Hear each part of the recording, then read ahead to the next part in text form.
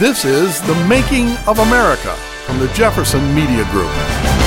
Once it was learned that Nazi Germany has succeeded in splitting the atom, Albert Einstein urged President Roosevelt to establish an atomic research center, and the game of catching up began. With the theory now a proven fact, massive amounts of dollars began flowing into the venture, codenamed the Manhattan Project. When America's first nuclear weapon, Little Boy, was detonated, the light of 1,000 suns turned night into day for 200 miles in every direction. Homes some 100 miles from the blast site had their windows blown out, and a mushroom-shaped cloud climbed 40,000 feet into the sky. The world had entered the nuclear age. This has been The Making of America. I'm Michael Emerson, and you can visit us at jeffersonmediagroup.com.